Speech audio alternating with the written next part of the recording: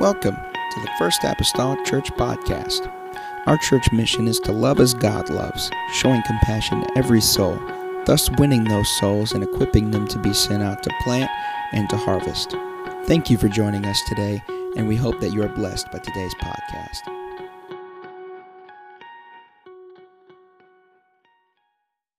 the Lord. Tonight, I'd just like to take a few moments to give some honor. I give honor to God, as always, just the way He uses me. I can't help but stand in awe that He would take someone like me and use me just in all these different ways. I also give honor to Pastor. It was in him investing in me and Brother Malone and some others, getting us started in Jump Start when we were kicking off the services a couple years ago. That helped me get to where I could stand behind a pulpit and minister the Word of God.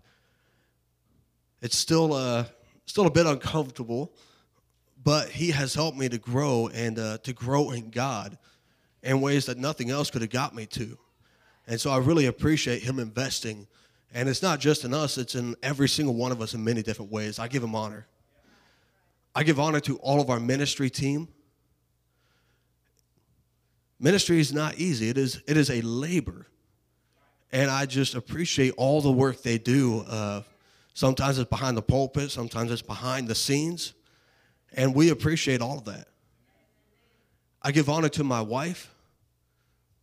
It was her words of encouragement that helped me the other night, that really helped me with this message tonight. Because I kind of had like nothing, because I was really worried about getting everything perfect and just right, and I had to feel it in just a certain way, and it just wasn't really working. And just the words that she said and that she was just there, it really helped me out. And I appreciate her. I thank God for her every day. And for tonight, I have no new or super unique message. I did ponder, I prayed, I sought God for this past month of what I should teach or preach, but nothing really came to mind outside of just Jesus. That was it, just something about Jesus. And that, like I said, I couldn't really think anything through too well until a few days ago, thanks to my wife just playing the role of wife and really helping me. I'd already done 2 other messages about Jesus before, but since He was all I could think of, then I am going to speak of Him again. And so my title tonight is Jesus. And I had no starting scripture, but if you'll just take a minute and help me pray. God, we love you, and we thank you, God, for this chance to be in your house. God, we give you glory, we give you praise, Jesus. There's none like you, God. We honor you, we praise you, we bless your name, God. And I pray you anoint my mind and my lips for the ministry of your word, God. Help us to hear it, God, to receive the word that you would give us in this time, God. Let it do the work that you have, God, would have for it to do. God, be glorified in it, God. Be glorified in us, God, even as we continue to live and grow in you, Lord. In Jesus' mighty name we pray. You can go ahead and be seated.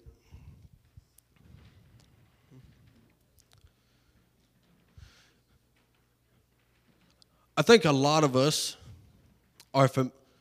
know this short sentence: familiarity breeds contempt. Or at least even if we've never heard that, we are going to understand that concept. The more you are around something and familiar with it, the more chances it has to become annoying or ignored. And I sometimes worry that the church has become so familiar with Jesus that we forget who He really is. It's not that we aren't aware that He is God and He is worthy of praise. It's just that we're used to the motions and we've become accustomed to His presence, His word, His glory, and His name. Some of us can think back on earlier services where we'd come in just on fire and just really feeling it. We're excited every time. And sometimes now we come in and it's just another service. It may be good, but we're more used to it. We're more familiar. When you get used to having something around all the time, it's easy to lose its value. And it's easy to forget what made it special in the first place. And you know, words repeated over and over start to sound made up, and they lose their meaning. The repeated word starts to sound foreign and strange, even though you know exactly what it is and what it means, and may use it for what it is. But still, after so many times of repeating it, it's just this weird babbling noise. And it's like, does this actually mean something? In church, we find ourselves in a relationship with Jesus where we are so familiar with his name and his presence, and we hear his name so much that we are in danger of taking him for granted and losing the power of his name. We're in danger of that we would stop pursuing his glory because it's just a background noise. And though God never changes, you know, he's always consistent. He's always just as amazing as the first time we experienced him. We do change. And we must continually, on purpose, grow, not just by happenstance, not just if it happens, it happens, on purpose. We must continually grow in our relationship with God and keep up with our prayer and our worship if we want to keep our relationship with him alive and well. If you want to keep your marriage better, you keep pursuing your husband or wife. You keep dating them. You don't just let it stagnate. You don't just let it be, oh, they're always here, so, you know, whatever, I'll love them later. You know, it's the same with God. You don't just get so used to it that he's just there and you don't really pursue him anymore. And in fitness, any type of fitness, running, that I hate, weightlifting, yoga, you name it. But there's a very general rule that underlies any type of growth. It is progressive overload. Because without it, nothing's going to happen. Because the human body has an amazing ability to adapt to stimuli and learn how to operate in the least strenuous way possible. It tries to work smarter, not harder. It's what it does. And it is for that reason that progressive overload comes in, and this is just the base of what progressive overload is. If you start out, let's say you could do 5 push-ups. At first, those 5 push-ups are probably going to leave you a bit sore and a bit tired for the next couple days. And you feel it, you see the results, it's there. But after some time, let's say you keep doing it for weeks on end, 5 push-ups every day, you're going to stop feeling it because you've already gained the strength for those 5 push-ups. And then your body has adapted to where it doesn't need to grow anymore because there's no extra stimulation being added to it.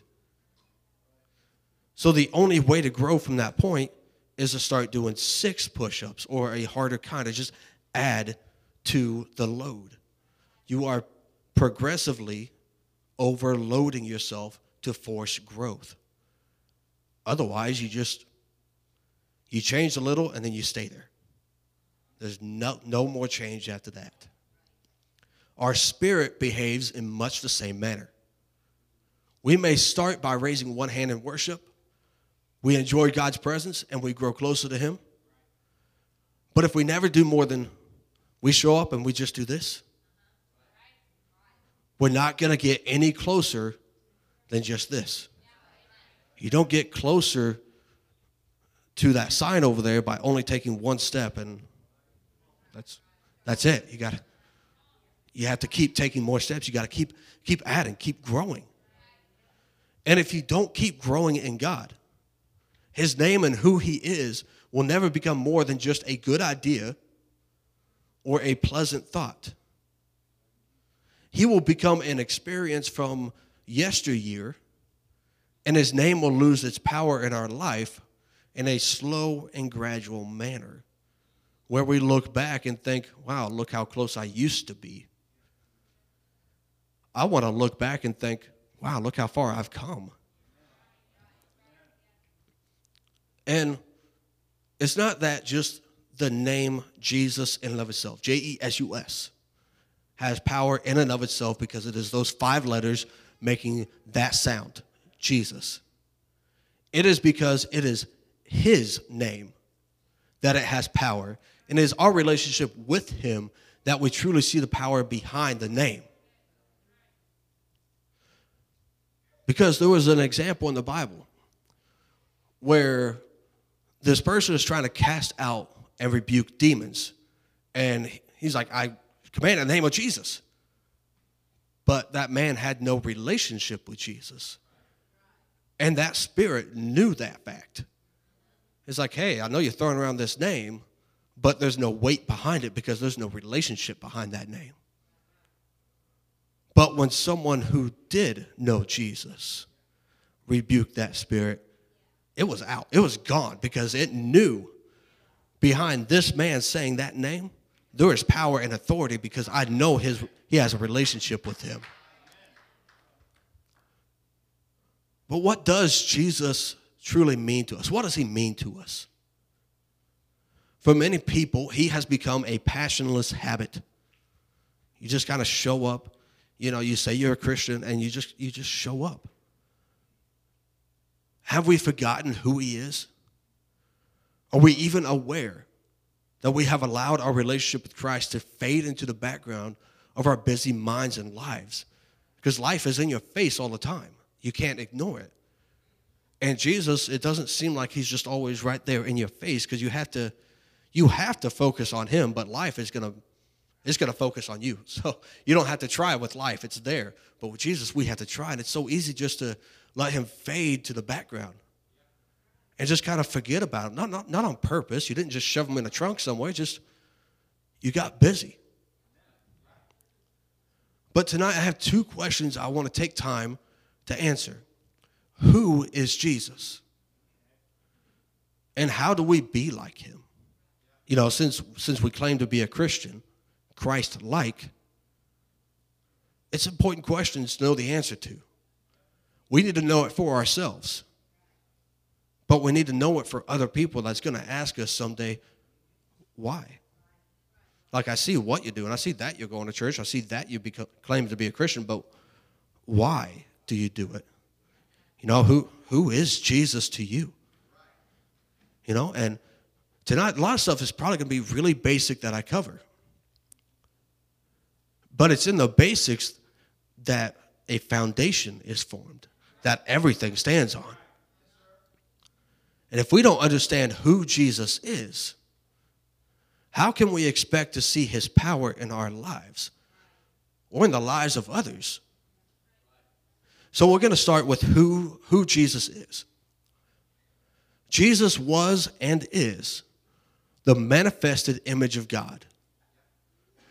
In other words, he is God in the flesh. 1 Timothy 3:16. And without controversy, great is the mystery of godliness. God was manifest in the flesh, justified in the spirit, seen of angels, preached unto the Gentiles, believed on in the world, received up into glory. And going to Colossians 1:15-17, speaking of Jesus, who is the image of the invisible God, the firstborn of every creature.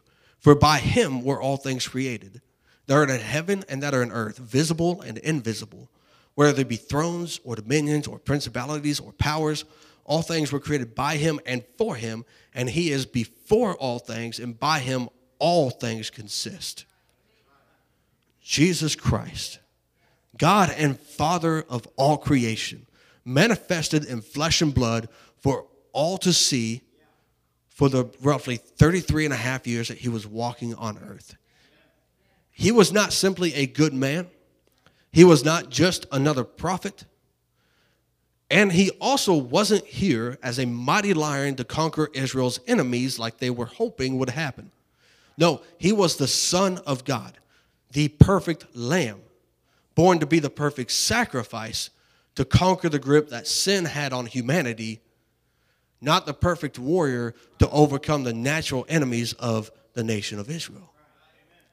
Jesus had a dual nature, As a man, as the Son of God, he had a fleshly nature with limits, weaknesses, and he was able to be tempted just like any of us. But as God, he had a divine nature with all power, all wisdom, still being who he had always been. And although his body was flesh and blood, it was inhabited by the fullness of the Godhead, the entirety of who God is. In his humanity, Jesus was just like you or me. He was born, he was raised by parents, he grew up with siblings. If you didn't know, yes, Jesus had natural born siblings. He grew up, he grew in wisdom, he got taller as he got older. He would face temptation. He had to eat and he had to sleep. And from time to time, he had to get away from everyone just to be alone. And I appreciate that fact. So, and although Jesus is the Almighty God manifested in the flesh, his fleshly human nature was still normal. Except for the fact that he was born to a virgin, his birth happened just like any other natural birth. Baby Jesus came into this world crying and needing his parents to love him, to raise him, to feed him. And everything was so normal about it, except for the fact that it was a virgin birth. Because God's purpose here was to be the perfect lamb to conquer sin. Not just to jump into the world in battle armor ready to judge the nations. As he grew, he went through the same growing pains everyone else goes through. He knows from firsthand experience the awkward preteen and early teen stages. And you know, even at that age, at the age of 12, his human nature was still obedient to the Spirit.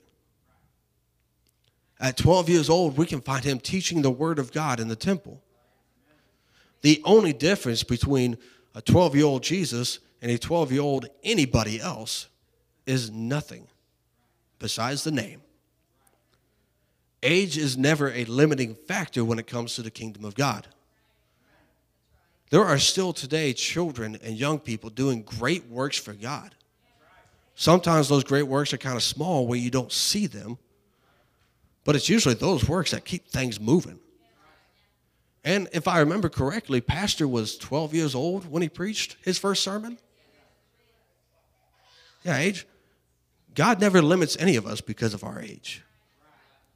That's part of the normalcy of Jesus. Even though he was 12, doing that great thing, it really isn't the only time that has ever happened.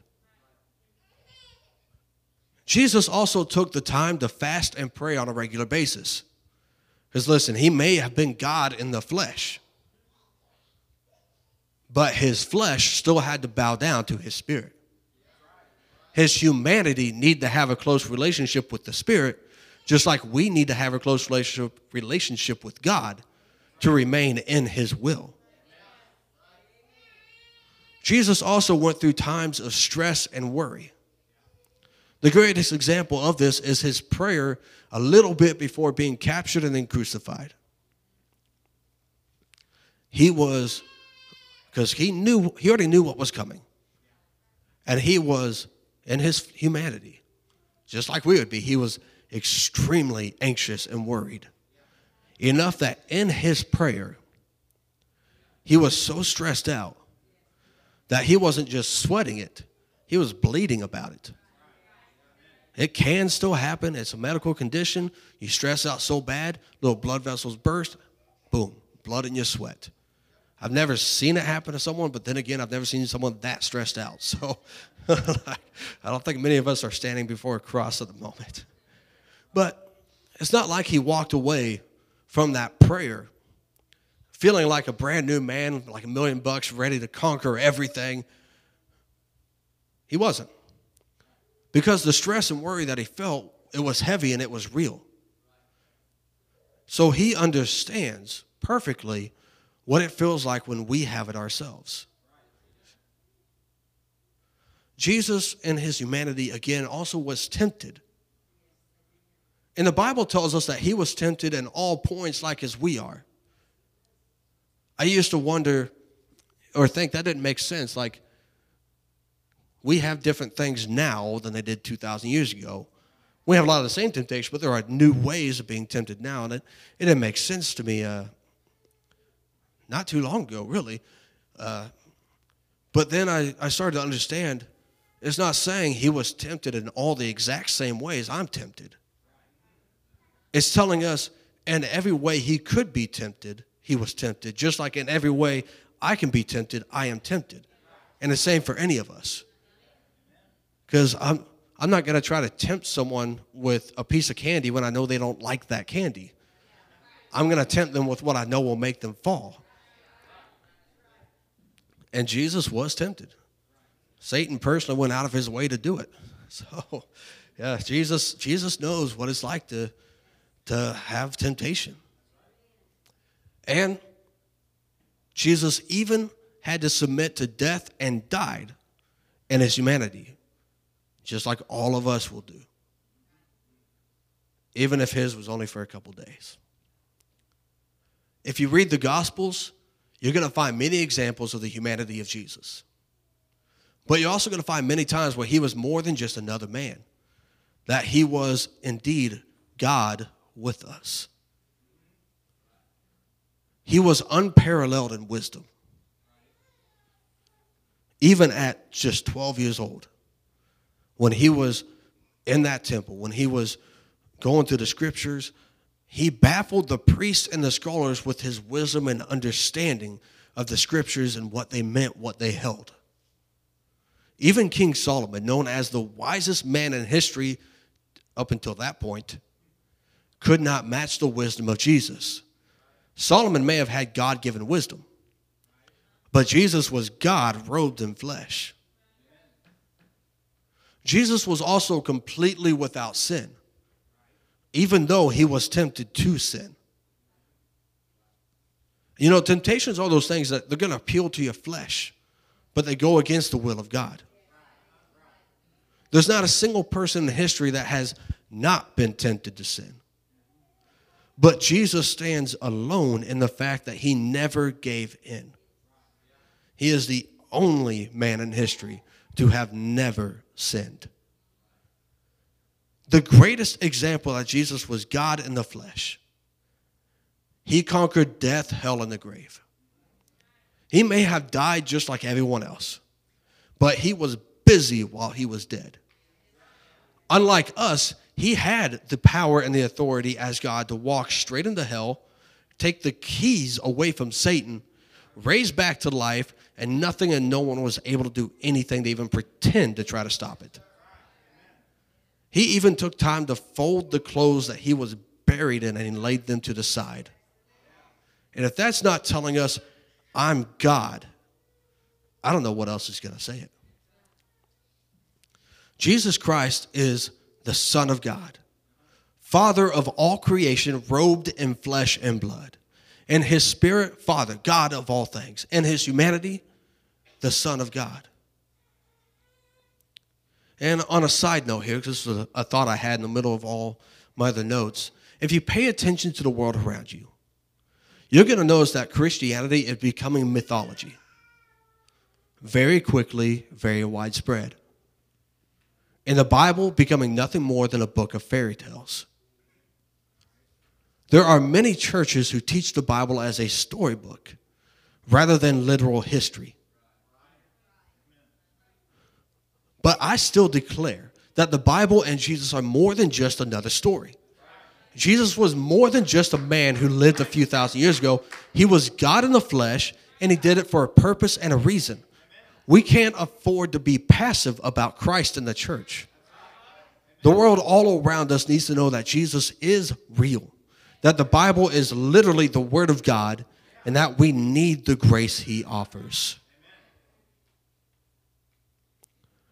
But why did Jesus come in the flesh? Why would God humble himself, come off of his throne, wrap himself in humanity, and be known as the Son of God?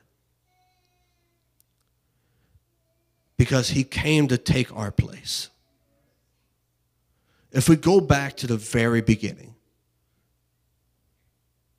Adam and Eve chose to disobey God and eat of the fruit, the tree of knowledge of good and evil. They had literally every other tree to eat, everything else, but they chose that one. And the moment they did, they chose sin over God. Sin was just at its roots, it's just a separation between you and God. That's a very basic way of putting it, and that's exactly what happened. Sin came between humanity and God. They were warned about what would happen, but they gave in to the temptation to eat it, and I can't judge them too harshly. I've given in temptation many times in my life. I probably would have done the same thing. But ever since, every single person born has been born into sin, even still to this day, which is why the Bible is still relevant, because we still need the grace that God offers. And being born into sin, it is impossible to get rid of it yourself. Sin cannot wash away sin, just as mud cannot wash away mud. And even though there was a system of sacrifice that God had set in place in the Old Testament, it would only temporarily cover a person's sin. It could not wash it away. But still, God knew exactly what he was doing. And at the right time, in the right place, in the right way, he came to earth. What made it the right time and place? I'm not God. I don't know. But he knows. The sacrificial system, it was very specific. If you ever read through it, it is annoyingly specific. And part of it was needing a perfect animal with no faults, no flaws, for its blood to be of any use in covering sins. But again, the system only worked to cover, and there was no way to wash away the sin unless the blood of a perfect man willing to bear the burden of sin, being able to be the perfect, acceptable sacrifice to God, was able to do it. But the only true and perfect one is God himself. Because as we see in humanity, there's no one perfect. And so, God made himself a body, became the Son of God, a man who would be perfect, even though he was tempted, even though he had every opportunity to not be, because again, he was still flesh and blood. He still had to endure humanity.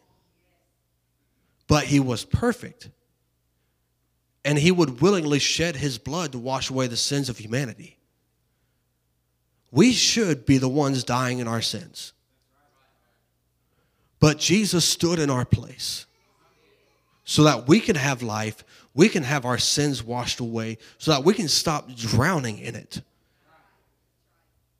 When Jesus died on the cross, the veil that was in the temple, that veil that separated the presence of God from sin-covered mankind, was ripped in half. Just whoosh, right down the middle, ripped in half. No small feat, because that wasn't some thin little piece of fabric. That thing was thick. Tearing that was, obviously, an act and work of God, because that thing isn't going to tear on accident. And once that was done, once the cross was fulfilled, once it was ripped in half, suddenly we find that because his blood washes away our sins, we, all of us, are able to come into the presence of God. We didn't need a priest to do it for us. We could walk straight into the presence of God. God robed himself in flesh to make a way for us to come to him, to tear down that barrier that sin made between him and us. And yeah, at the exact same time that Jesus shed his blood to wash away our sins, again, he tore the veil. He opened the way so that everyone who could come and know him in his presence. And what Jesus said as he died on the cross, it is finished. That was a statement of finality. It is finished. That still echoes to this day. Those words are of absolute power. Because what was finished was the entire law and requirement of the Old Testament was fulfilled in that moment. So now, we can come directly to him. Now, we don't have to worry about that barrier, that sin, keeping us from him. The blood of Jesus Christ washed it away. It overcame what we could never overcome. And you know, Jesus didn't say, I am finished, and then died. He said, it is finished. The work is done. Jesus is still alive and well. And the victory he provided in that moment is still available. That is the main reason why Jesus came. But also in his life, in those 33 and a half years, he came to teach, to reach the lost, to heal the sick, to show us how to live and walk and talk. His eyes were ever on his final goal of the cross. But in the meantime of his life, he changed lives. And that's how we ought to be living ourselves. Our main goal is heaven. You know, I want to get myself there. But in the meantime, my life should impact the lives of those around me, helping others get to heaven too. The answer to who Jesus is simple, but it's also very deep and powerful and complicated. Jesus Christ is God in the flesh, come to save us from sin. Isaiah 9:6, for unto us a child is born, unto us a son is given. And the government shall be upon his shoulder, and his name shall be called Wonderful, Counselor, the Mighty God, the Everlasting Father, the Prince of Peace. He is wonderful because he saves us from sin. He hears our every prayer. He catches and holds every tear that we are ever going to cry in our entire life. He is our counselor, and his word gives us direction in every single area of our lives. He is the mighty God, Father and creator of all things. There is no one and nothing greater than him. He is the everlasting Father. And over again, we will find his loving arms every time we need him. He is the Prince of Peace, because over and over again, he proves that worry and anxiety are not victorious to those who trust in him. Doesn't mean we won't feel them, but it means they won't conquer us. I see a lot of people being conquered by anxiety and depression and worry and fear. And I just wish they would grab a hold of Jesus. That's the only difference between me and them that I could find, is that I trust in Jesus and they don't yet. But I just pray I can continue to be an example to lead them to him. And when we get to know who Jesus is, it is no wonder that we are called to be like him. The early church followed his example well enough that the world around them started calling them Christians because they were like Jesus Christ. They didn't pop up and say, oh, just call us a Christian. They were just living like Christ, and people saw that and called them Christians. And it's no small feat to be like Christ, because it is going to go against our basic nature in some form or another. But that does lead me to the second question I have to answer. How do we be like Christ? The short answer, follow the example he gave us while he lived his life. But let's go through just a few examples here. Jesus was a man of prayer and fasting. He prayed for other people, and he prayed for them like he would want them to pray for him. If you ever wonder how to pray for someone else, pray for them as if you were thinking of how you would want them to pray for you. He also prayed for himself because he knew in his humanity he needed strength to carry on. And in his fasting, he took the time to do it, but it wasn't really obvious about it. He denied the nature of his flesh, the desire to eat, satisfy your flesh, basic natural needs, and instead took the time to focus on the Spirit, focus on the will of God and drawing closer in that relationship. He didn't pray and he didn't fast out of convenience, but he did know that he needed it. And it helped him to grow. It helped him to stay where God needed him to be. Jesus was tempted, but he endured temptation. The devil promised Jesus everything that sounded good to him. Tempted him to make bread when he was hungry. Not that it'd be incredibly wrong for Jesus to make this stone into bread. Just the method of it and how he was tempted would have been the wrong place, the wrong time, the wrong way to demonstrate his power. The devil tempted him with kingdoms and power. I know in your flesh, you're limited right now. You're not like in a position of power and authority. Everybody's listening to you, but I can give you some right now. But still, his humanity was tempted. But still, he said no. He tempted him to use his angels and to put on a show to convince everyone he really was the Christ. The devil knew Jesus' weakest points and hit him right there. But Jesus was able to endure by using the word and by leaning on a relationship with God. He rebuked the devil. He didn't entertain the temptations or try to stand on his own strength. Luke 4:8. And Jesus answered and said unto him, Get thee behind me, Satan, for it is written, Thou shalt worship the Lord thy God, and him only shalt thou serve. When you're tempted, lean on God. Maybe listen to that playlist that keeps your mind right. Maybe think of some scripture. Maybe try just a little talk with Jesus. Just a few sentences of a conversation with God can work wonders and completely turn you around. In his life, and still now, but Jesus was loving and friendly. He accepted people as they were, but they still walked away from him changed. A woman at the well walked away telling others all about Jesus.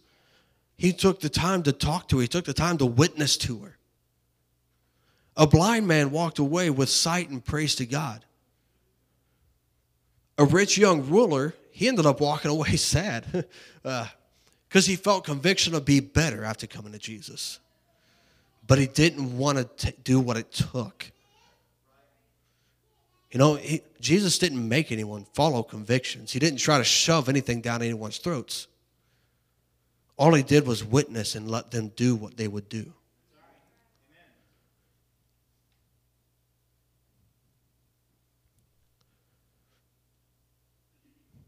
He was forgiving in his nature. Some people have a harder time with this than others. And we all have different things that we have to struggle with. But forgiving's hard. It's not easy. When you're angry, when you've been hurt, when it hit you in a very personal way, it's hard. But he was forgiving. He forgave the woman caught in the act of adultery. She could not hide the fact that it happened. She was caught in the act. But he forgave anyway. He had every right to throw down judgment, but he didn't. He forgave people that didn't even ask to be forgiven. And that's going to be the hardest part for any of us. If somebody slaps you in the face and walks off and never says sorry, it's really hard to forgive them. But that was what Jesus did. When they hammered the nails through him, those nails scraping against his bones, cutting through his tendons, grinding against his nerves, him suffocating on a cross, bleeding out. He looked at the men that did that and said, Father, forgive them. He didn't need them to say, I'm sorry.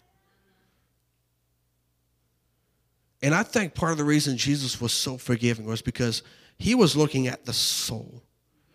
And that soul No matter what they were doing, they needed grace. His focus was on them, not their trespass. And grace has a healing quality.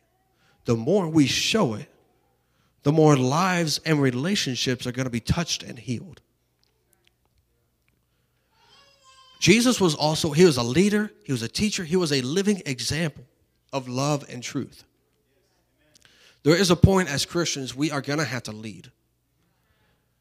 The people out in the world don't really know the Bible. They don't really know how to live and walk and talk the way he wants us to. We're going to have to show them to the very best of our ability how we can walk and talk and please God and honor him. Jesus lived his life as a living sacrifice. He took the time to meet people's needs, even if it was inconvenient out of his way. He was there for his friends and his family. He died on the cross for other people. It was not convenient. It was not something he really wanted. But his focus was not my will, but thine be done. His desire was to have God's perfect will be done no matter the cost.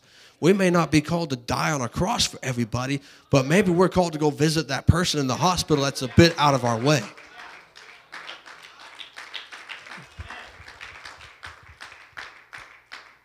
Jesus was also passionate. Just like we need to be in this walk and relationship with him. His love showed no bounds. He loved people in their roughest and in their best states and everything in between. When Peter denied him in his moment of need, when he needed a friend to be there with him, but Peter was too busy saying, I don't know this man, he loved him. That woman caught in adultery, he showed her love. It wasn't just Peter, it was most of the disciples ran away in his hour of need. He still loved them. He simply loved. It can take love, it can take a lot of passion to love at all times, all people, no matter what. Love is more than just a feeling because love is a choice. And you need a passion for it. He showed mercy and forgiveness when it wasn't asked for. He showed his anger in an appropriate way. He was passionate in doing it. He was very passionate, flipping the tables, beating those money changers out. But he didn't sin while doing it. He didn't cuss, he didn't fight, didn't throw a tissy fit. He still reacted as a righteous man.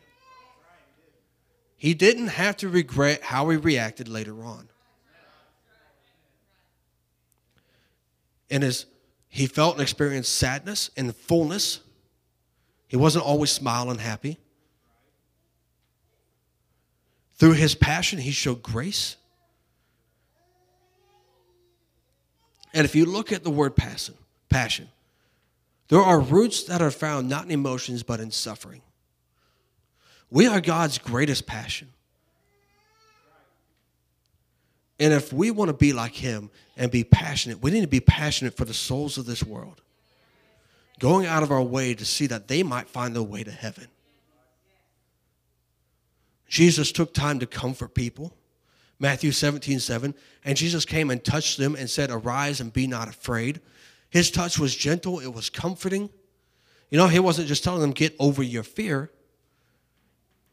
He touched them. He took the time to say, hey, it's okay. Don't be afraid anymore. His touch was exactly what people needed. And our touch, whether with words or a helping hand, should always be gentle and helpful. We should not be condescending. We should not be hurtful. We need to reach out with hands of love. Even a simple smile can brighten a stranger's day. Something as little as saying bless you when someone else sneezes, because it's awkward when you sneeze and nobody says anything. But hearing someone across say, bless you, it really helps a whole lot. And it's little things like that you can comfort people.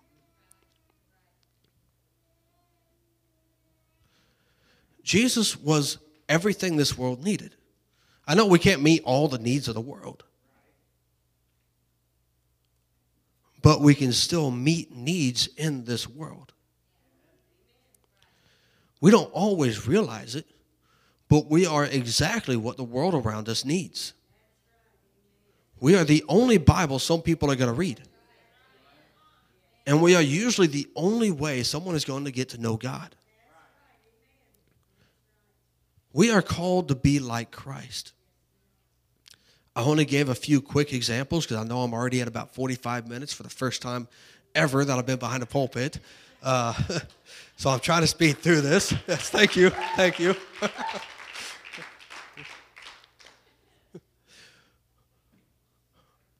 But yeah, I'll just give a few quick examples of being Christ-like, of loving and showing grace, of offering comfort, of being passionate and reaching out to the world and being forgiving even when someone doesn't ask for it.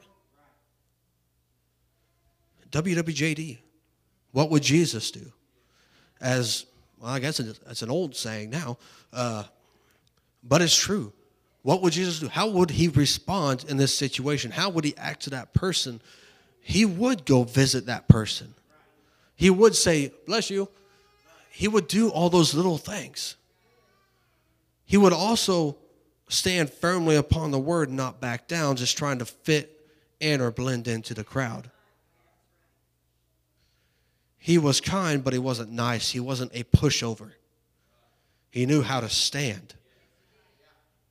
And he was passionate about it. He was shy, wasn't timid, didn't hold back. We are called to be like Christ. Not simply in living our lives as sinless and as blameless as possible. That too, though.